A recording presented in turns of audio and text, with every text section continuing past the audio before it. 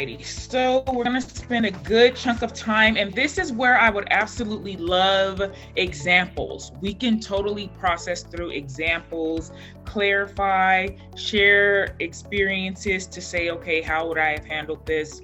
One of the things that had come up before is, and it's always a different answer, but do you run after children who are your clients, who are escalated, and they take off in the street? So situations like that we can totally process and figure out what's best so that we at least have a few things in our toolbox if the situations arise. Okay, so some specific nonverbal de-escalation tools and techniques have everything to do with these four concepts. Proximity. Are you too close to an individual? Sometimes we may have the urge to reach out and pat someone on the shoulder or rub their back and say, hey, is everything okay? I strongly discourage that. I strongly discourage reaching out and putting your hands on anyone, let alone when they are in crisis. Um, be a mirror, be a mirror. And to be a mirror, you have to be a safe distance away. So be mindful of your proximity, your voice tone. I have seen some situations go from, okay, we're on our way out of this, to blew up because somebody raised their voice or the client perceived or even the coworker perceived that the voice tone was inappropriate. Facial expressions are huge. If you can be neutral, be neutral. If you can smile softly without it being like too nerve wracking, people really are kind of nervous, and sometimes that shows through.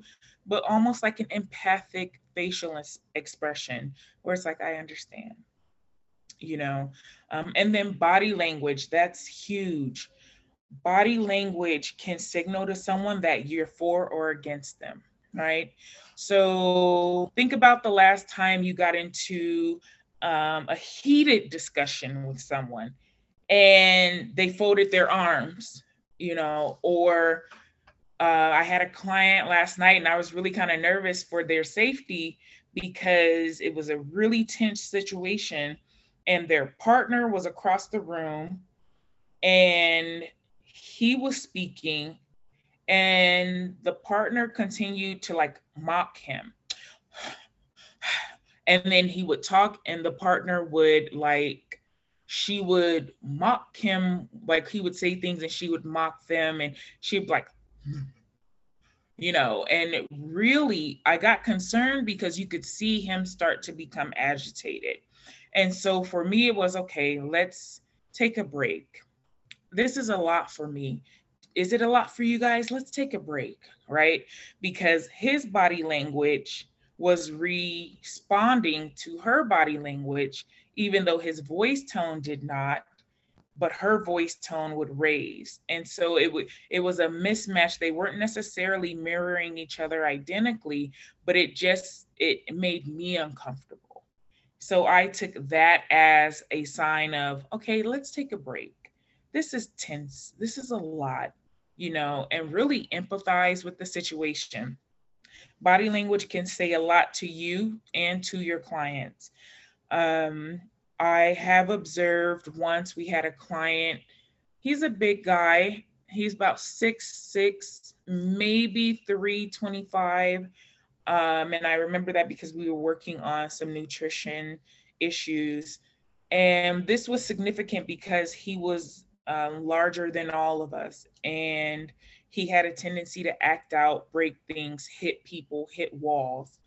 And we were able to calm him enough to transport him to a particular hospital in the San Gabriel Valley.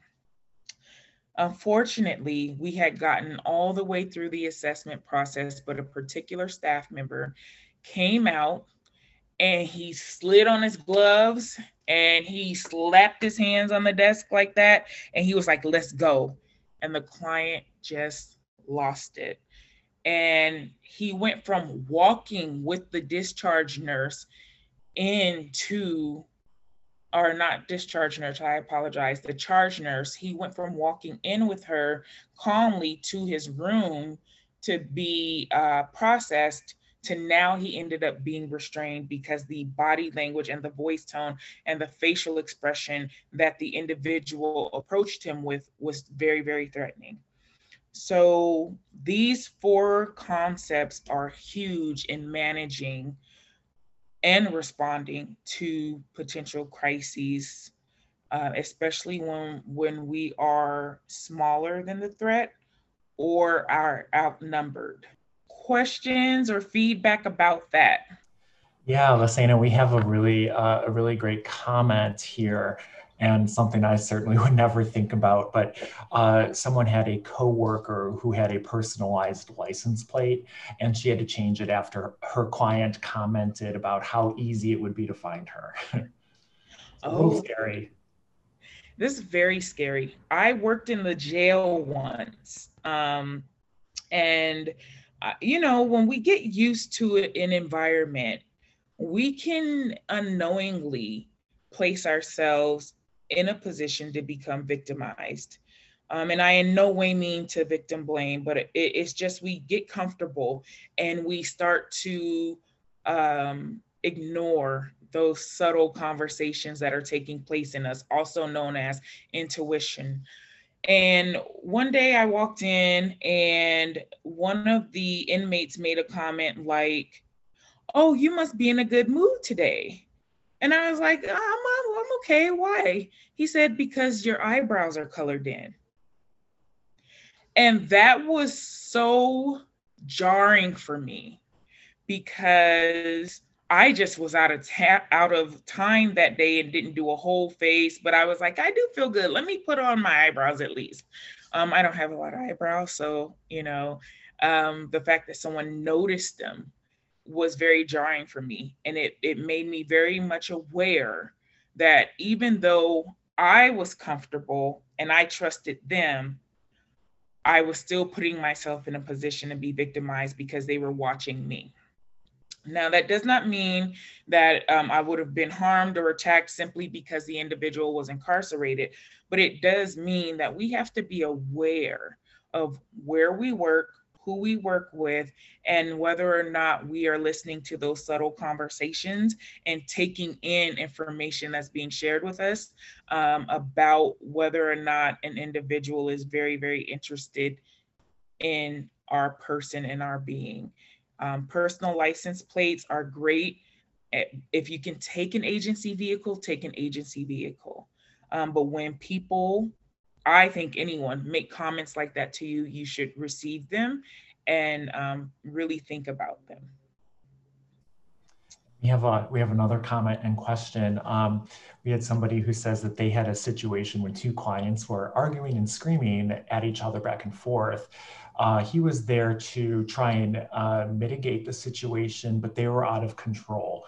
What would you do in this situation? I would call a supervisor immediately and let them know that I think that we need some support on the floor. If there's two clients that are agitated and becoming escalated, one person should not try and break them up by themselves. What I would encourage is always have a teammate and be ready to call 911.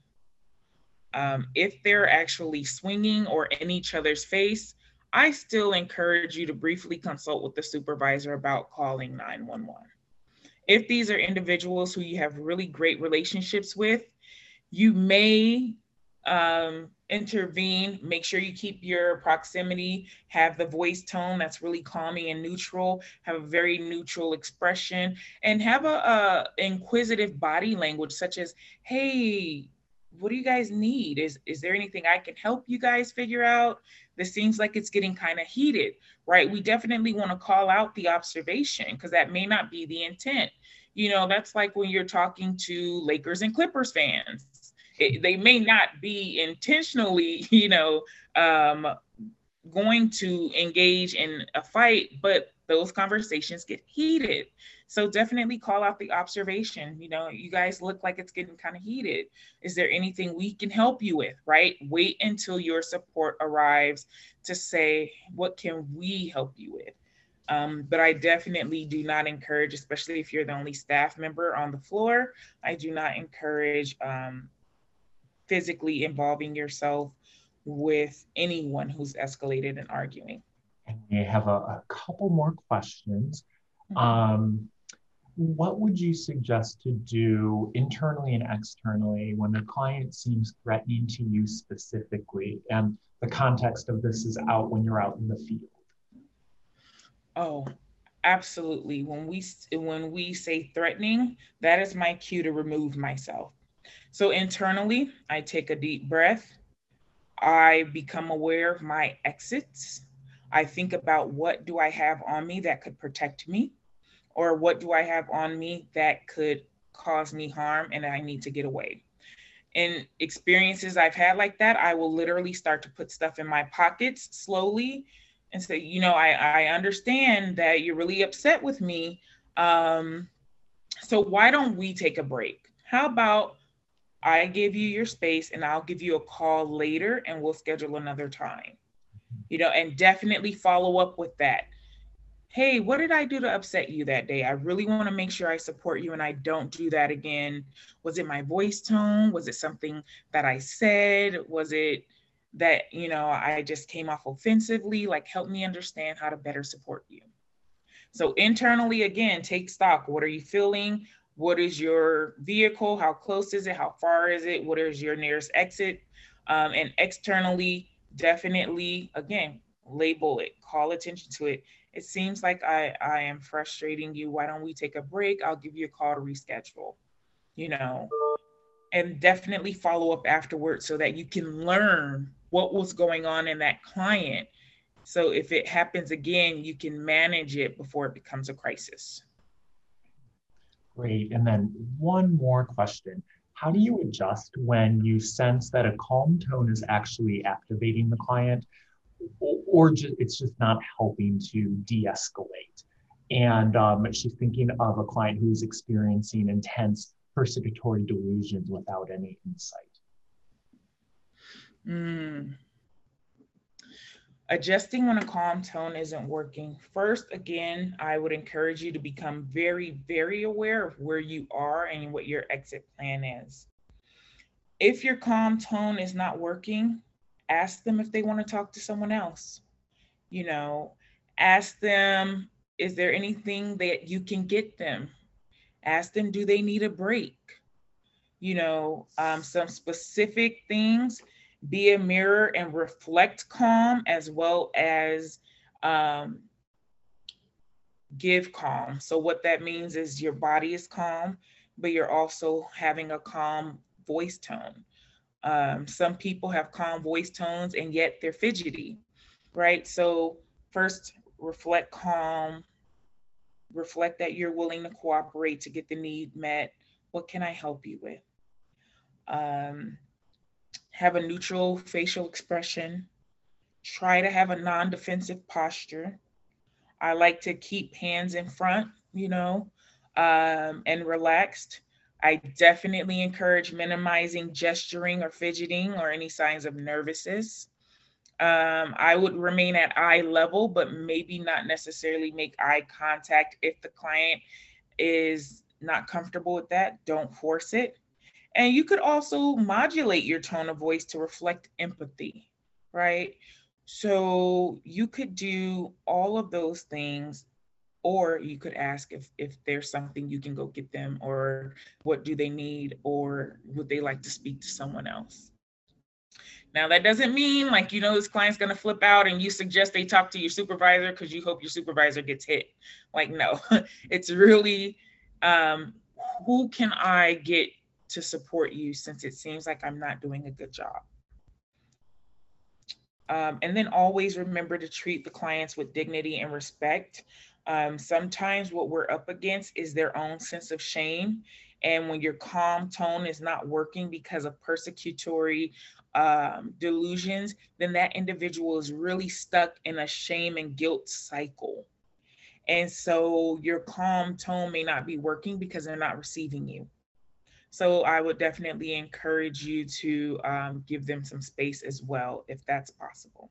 One more comment, a suggestion. He likes to shift the focus by offering a new object or something to change the process. Right. I definitely agree with that, shifting the focus. I don't know if I would hand someone an object um, if I'm not sure how they're feeling, unless it was something like putty. I like to keep these little containers around, and they're just clay. They feel very squishy, but they are clay, and it keeps adults and children busy. Stress balls are good. Things that are malleable but not hard. If we want to shift the focus and hand them an object, I would say that that's helpful. Um, if we're going to give them, meaning it could be a client, it could be anyone who is escalating, give them something to like drink. I definitely encourage it in a lightweight cup, such as styrofoam or paper cup, but I definitely discourage against it being hot. Um, and also seeking to understand, treat with dignity and respect, ask questions, provide choices. Sometimes people are escalating because they're not getting choices. It's like, oh, you can't help me and you won't help me. Oh, you can't help me with this.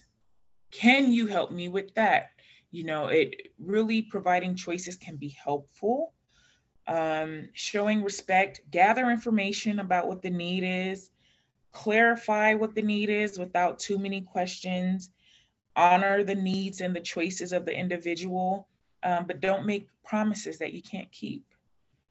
Um, yes. Questions about that or other suggestions or examples? Because I love this dialogue that we have going. Examples or experiences that you want to process out. Great. Yeah, so we got a couple more comments. So one comment, and it ties really nicely with what you were just saying, is periodically remind your client that you are there to help them and find solutions. And then a clarification on about using an object. It looks like he was referring to like objects in the environment, not that you would necessarily hand to somebody, but like a painting in the room, an airplane passing in the sky, just anything to shift the focus within the environment. I definitely agree with that. If that's appropriate, absolutely do it, especially in the field. The field is a great place to shift the focus, um, even if it's a simple redirection to do something like, let's take a walk. Let's just take a walk. You know, People who are sitting in one space boiling over tend to reach escalation a lot more easily than someone who is having their focus shifted and they're starting to move. So I always encourage walks in the field if it's safe. But if you're by yourself and a client is escalating, I do not encourage you to be anywhere with them other than where you're expected to be. I know that kind of was a little contradictory, but as we learn people, we know there's a window of, let's take a break, let's just go on a walk, versus saying, let's go on a walk and they're throwing things, they're agitated, they're screaming in your face, they're threatening you. Those are opportunities that we have to look for. And definitely reminding them that I'm here to help. So I can't give you a housing voucher, but what I can do is sit with you and call some different places. Do you feel comfortable doing that? Give choices. Thoughts? Yeah, we have another comment. Rephrasing clients' confrontational or challenging questions can help to diffuse an escalating situation as well. Mm-hmm. Absolutely. I am curious about if anyone's had any experiences where They weren't sure whether or not to chase after a client, or if they thought they were being supportive and got hit by a client. How do you recover in those moments, or what do you learn in those moments? If anyone wants to share. We had a recent example. We had a staff member who was providing emotional support to a client during a TCM meeting, and she was sitting fairly close. Her and the client had worked together for a year, and so she felt very comfortable with this client. Um, and the client started escalating. Voice tone was raised, fists were balled. She's cursing, blaming. She's pacing back and forth. She's avoiding eye contact. Well, our staff member did not move. They did not get up. And the client just turned to kind of unleash some frustration, and she ended up punching the staff member. Like, she was not, we found out afterwards, she was not aware that she was punching the staff member. She just was like, like how you hit a pillow and you're just, Unfortunately, that staff member got injured. And one of the things that we had to debrief about was, how could we have better mirrored the client, without posturing or positioning ourselves to present as adversarial. And so what I encourage is, you know, if you can stand with when the client stands, definitely do so, but still give them their space, remain at eye level. Make sure you don't have, because this particular staff also liked to carry a purse with her. And one of the reasons she had a slower time responding was the purse actually got stuck between the couch cushions. And so she couldn't even stand to protect herself, because she was stuck. And so it was a really unusual situation. But what we decided afterward was it would be best if you mirror clients. If you stand up, you keep eye level. If they're seated, you're seated. If they're standing, you stand. Even if you're leaning against a wall away from them, and you're listening and you're a part of the decision making meeting, that's great. But if a client is escalating and they're up, then you be up and away. Does that make sense? Does anyone have thoughts about that feedback that we gave her, or maybe some suggestions that you would have offered alternatively? Again, just be mindful of your proximity, some nonverbal de-escalation tools and techniques. Be mindful of your proximity, give the client space at least an arm's length, and now in this time of COVID, at least 6 feet. Have a comfortable resting body language that's also going to allow you to exit quickly if you need to. Be mindful of your facial expressions, be empathic with your voice tone and the content that you're using. I love these suggestions. Remind the client that you are also there to support them. Rephrase what they're saying so that you can demonstrate that you are listening. Empathize. Summarize what they're saying. Also demonstrate awareness of the sense of urgency, right? Sometimes individuals can escalate because they feel like you're not hearing them and you're not aware of how significant this is to them, whatever that this is. So definitely just being aware of all of these things, keeping yourself well and healthy so that all these things are going on as quickly as possible. And yeah, we got some more comments while you were talking. And one of them was about, like, when your client stands and you stand with them, could that possibly be triggering for them? So that's one of the questions. Like, they might interpret that as a threat. And I'll share these other two comments before you answer that. Maybe talk to the staff member that you had shared an example about. Talk to them about wearing a purse. Like if it served a purpose, see if there's another option instead of bringing a purse along with you. And then a comment of just always have somebody who can help by, tapping in and tapping out. Yes. Thank you guys so much for those comments. Yes, always have someone available, and I feel very validated in the comment about wearing the purse. Is it functional? Can you exchange it for something else? Because that was actually something that we were concerned about early on, and unfortunately, that staff member continues to wear that purse. And it's not necessarily functional. There's just a trust issue between the individual and the people that staff member works with. And so I think that that's also significant. If we don't trust our clients, they're going to see it and they're going to feel it.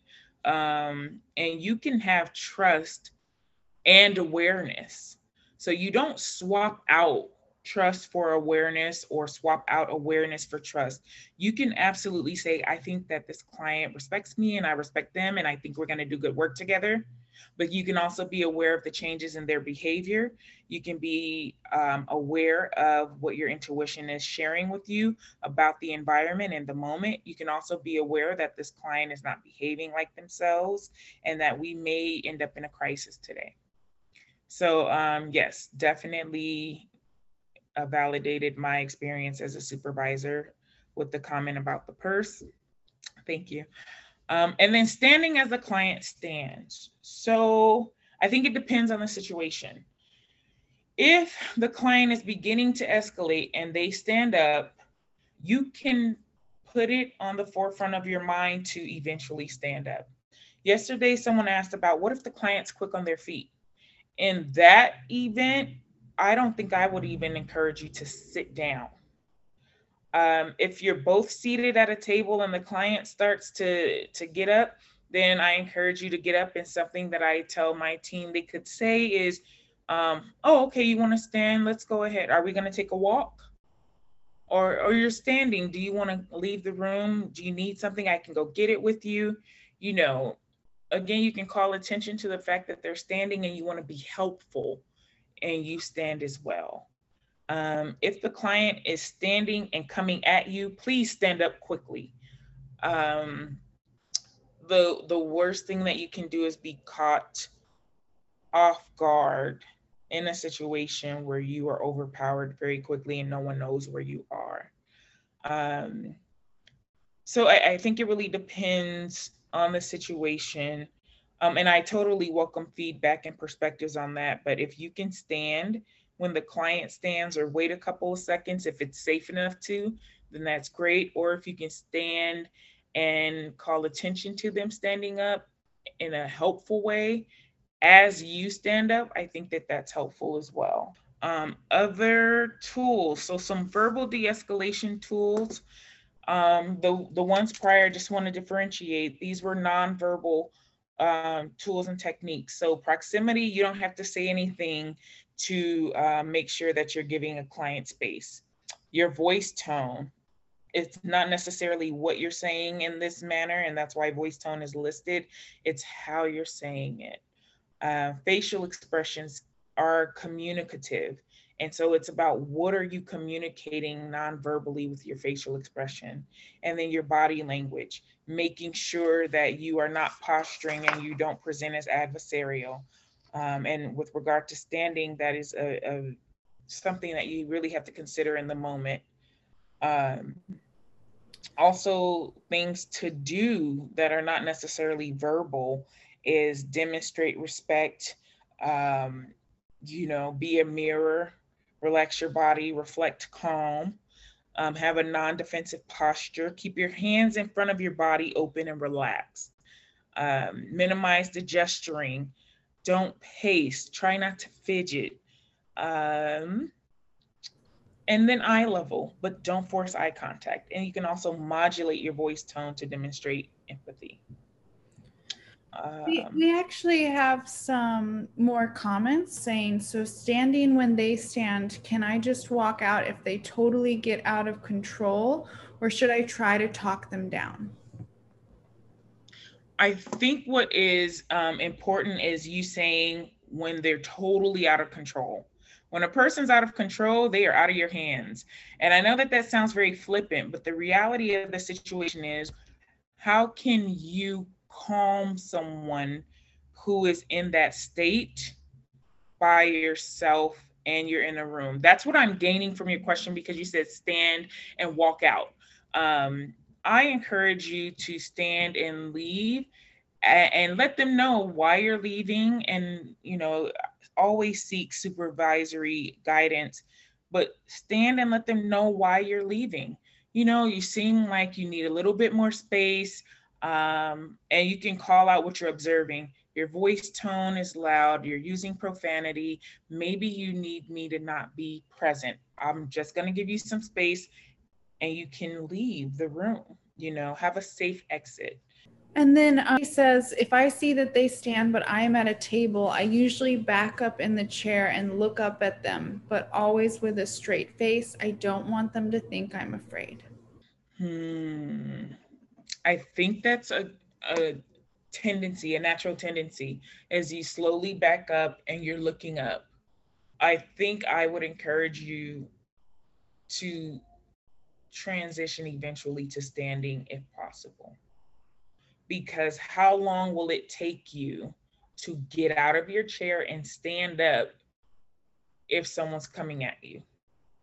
So, definitely a part of managing crises is being able to put all the information together that you are gathering in terms of behaviors and needs and what you're observing and mental status, and saying, okay, chances are this person is not going to harm me. I am okay sitting like this.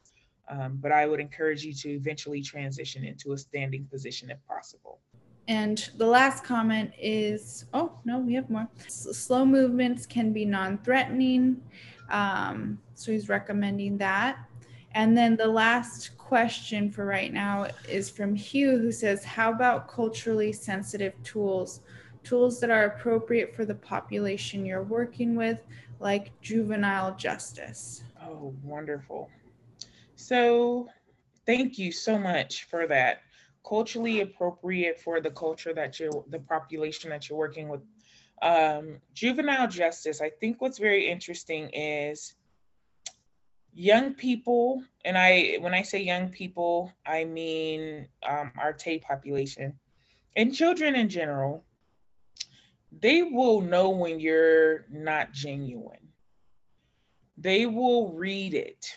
And so, in terms of de escalation tools, if it doesn't feel comfortable for you, don't do it in the sense of trying to connect.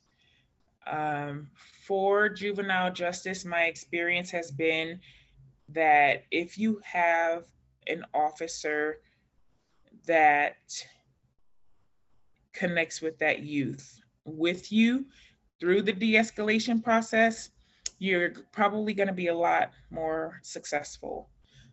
The other thing is we have to be aware of our implicit biases when we are working with juvenile justice populations.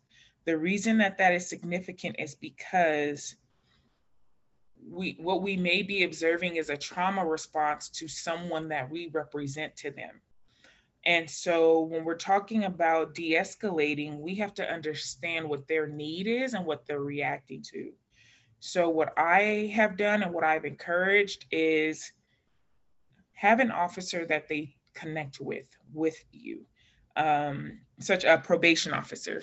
If you are in the camps, if you are doing home visits, or you are doing like an MDT meeting, I would a multidisciplinary team meeting, then I would encourage you to hear what people are talking about in regards to that client's needs, and hear what incentives have been tossed around, know who that individual connects really well with, and then when you're trying to de-escalate them, call on those things such as, well, you're going home soon, we definitely want to make sure that that happens. What do you need in this moment that's going to help you regain control over your emotions? right? And I like to use specific language with that population, such as regain control over your emotions. The reason is because that particular population deals with what presents as conduct disordered behaviors and conditions when looking at the cultural context in terms of Black, Indigenous, people of color who make up a very large amount of our juvenile justice consumers. Those are trauma responses. And so, all of that said to say, when we're looking at de-escalation, you have to have a team approach, namely someone that they have a really great relationship with. Call on things that they're looking forward to, right? Because with young people, gratification is huge. So, going home, maybe an extra sweet snack, maybe access to the gaming room, maybe a break to the Hope Center. Um, you know, things that they're able to consider as gratifying something is very helpful. And then also labeling the opportunity to regain control over their emotions is very helpful. Again, making sure that you're aware of what some of their needs are, or asking them what their needs are, and letting them know how you can help them get it met once they've regained control over their emotions. Those have been like successful for me. Does anyone have any other suggestions, or maybe some more clearly defined ones? We just have some general tips that someone put in the chat for when you're in these situations. They said wear a money belt to keep your driver's license, nominal cash, business cards, a breakaway ID holder, which I've heard you mention before as well. Nothing available for grab assault by client. Always back to the exit. Walking hallways with side stance so you can see ahead and behind. And this is someone that's worked for a long time in IMDs and state hospitals, and just wanted to share those tidbits. Thank you so much. That's wonderful, especially being able to see ahead and behind you. It's very huge. In the community, that's also a really great tip. If you're in the field, I would encourage you to position yourself to see everything going on around you, and be aware of how close you are to an exit, how close you are to your vehicle, but definitely being aware of what's going on in front of you or behind you or on the side of you. I'm wondering if anyone's ever experienced being with a client in the community in an encampment and a fight breaks out in the encampment. I think what I like to encourage is transition the client away safely. So it's like, oh my goodness, you know what? Let's go over here so that, they can finish that. Definitely try to transition the client away. Again, because encampments are small communities. And so you don't want that client to become fixated on whether someone they know is involved in that particular altercation, and now they want to be a part of it, right? And then you're trying to de-escalate them. But I definitely do not encourage standing and watching for any amount of time. I definitely encourage, oh, hey, Joe, you know what? Let them handle it. Let's go. Let's go finish this. Because remember, we got to get your paperwork done today. Try to redirect them and refocus, shift the focus. A great suggestion earlier. Shift the focus back to what the needs are and move them away.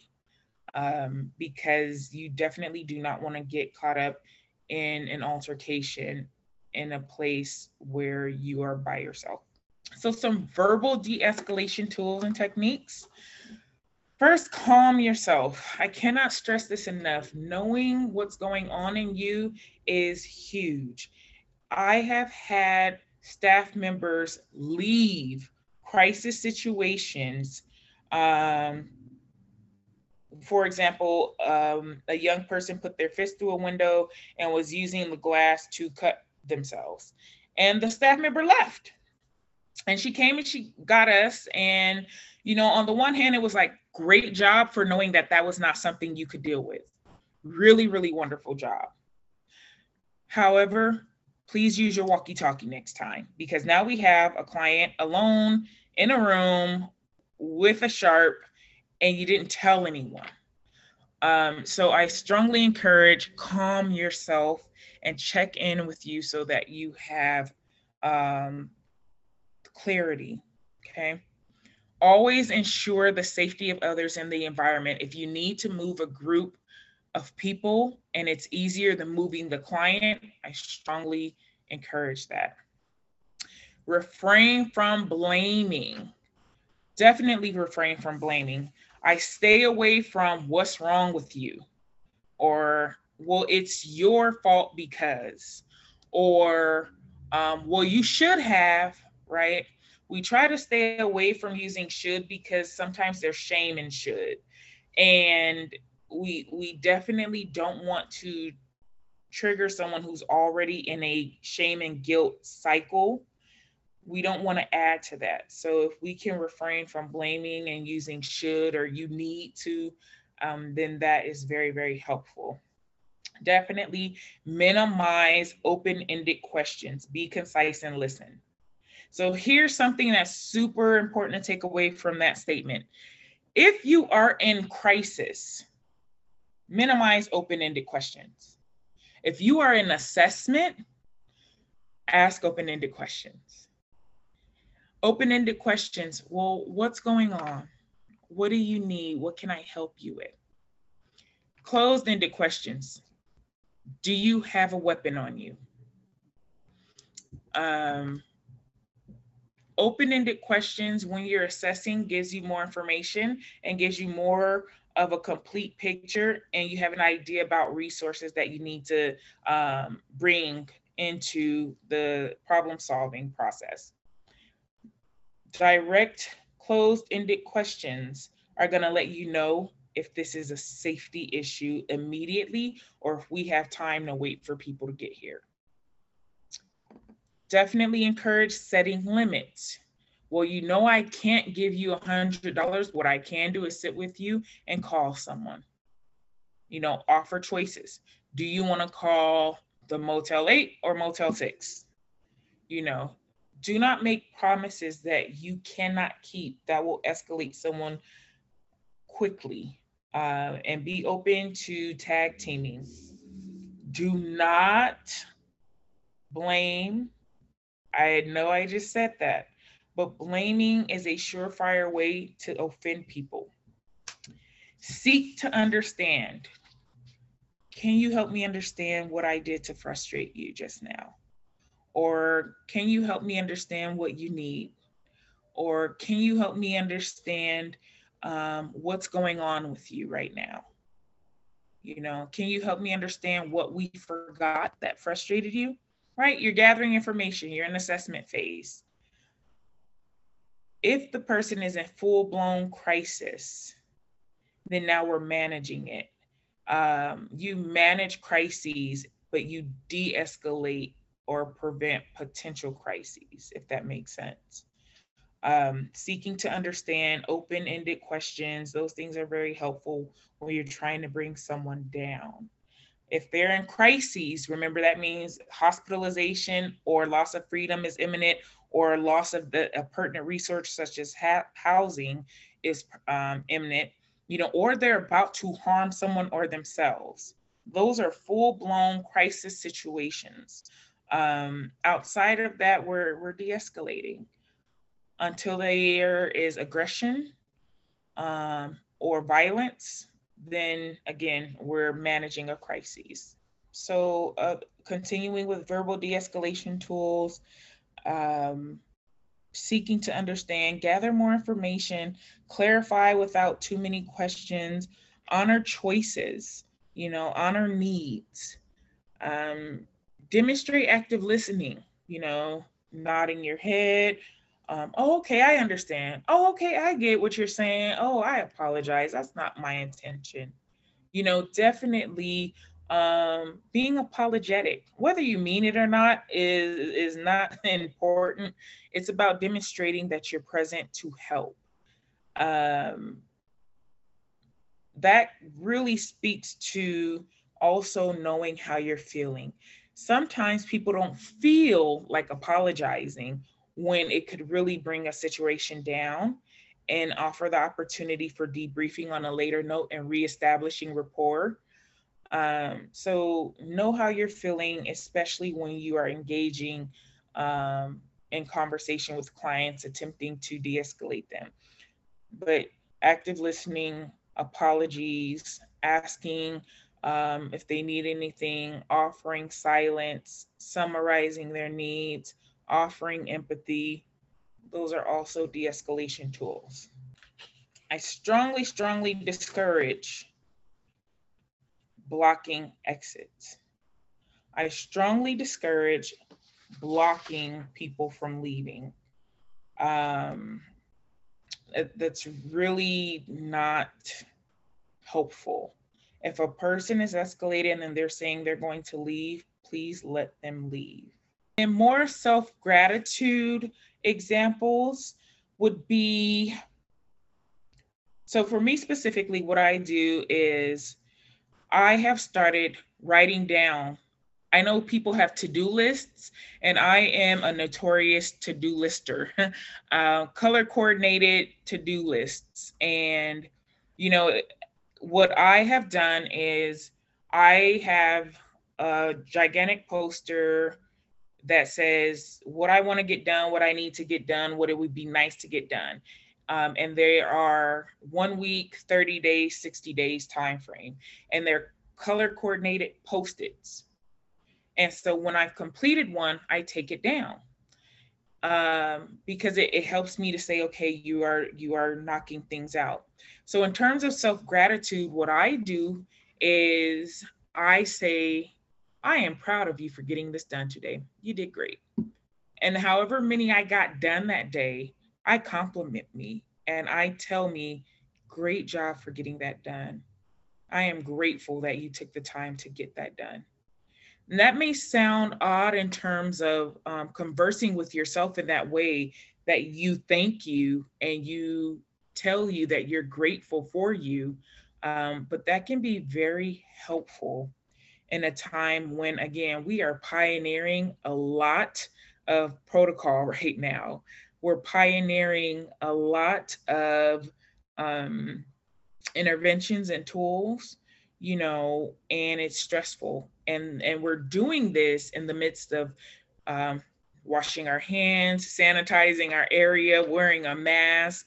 We're getting truly creative right now, and it can be exhausting. It can be overwhelming. And we can start to feel compassion fatigue. We can start to experience conditions that are synonymous with vicarious traumatization, because there is a lot weighing on everyone right now. Gratitude can really help, and self-gratitude can really encourage you by letting you know you're still going and you're still doing good. So yes. So just a quick revisit: verbal de-escalation tools and techniques. Calm yourself, check in with you, take care of you, okay? Ensure safety of others and the environment, refrain from blaming, minimize open-ended questions, be concise and listen. Sometimes the absence of things are just as significant as the presence of things. What do I mean by that? Sometimes the absence of someone saying, I'm not going to kill myself, is just as important as if they said, I am going to kill myself, right? So listen, set limits in terms of, well, I can't do this, but I can do this. Offer choices, okay? What would you like? Do you like this or this?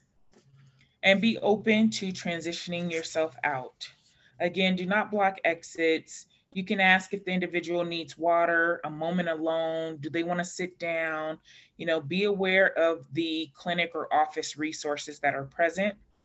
Always do active listening so that you can reflect and summarize and clarify.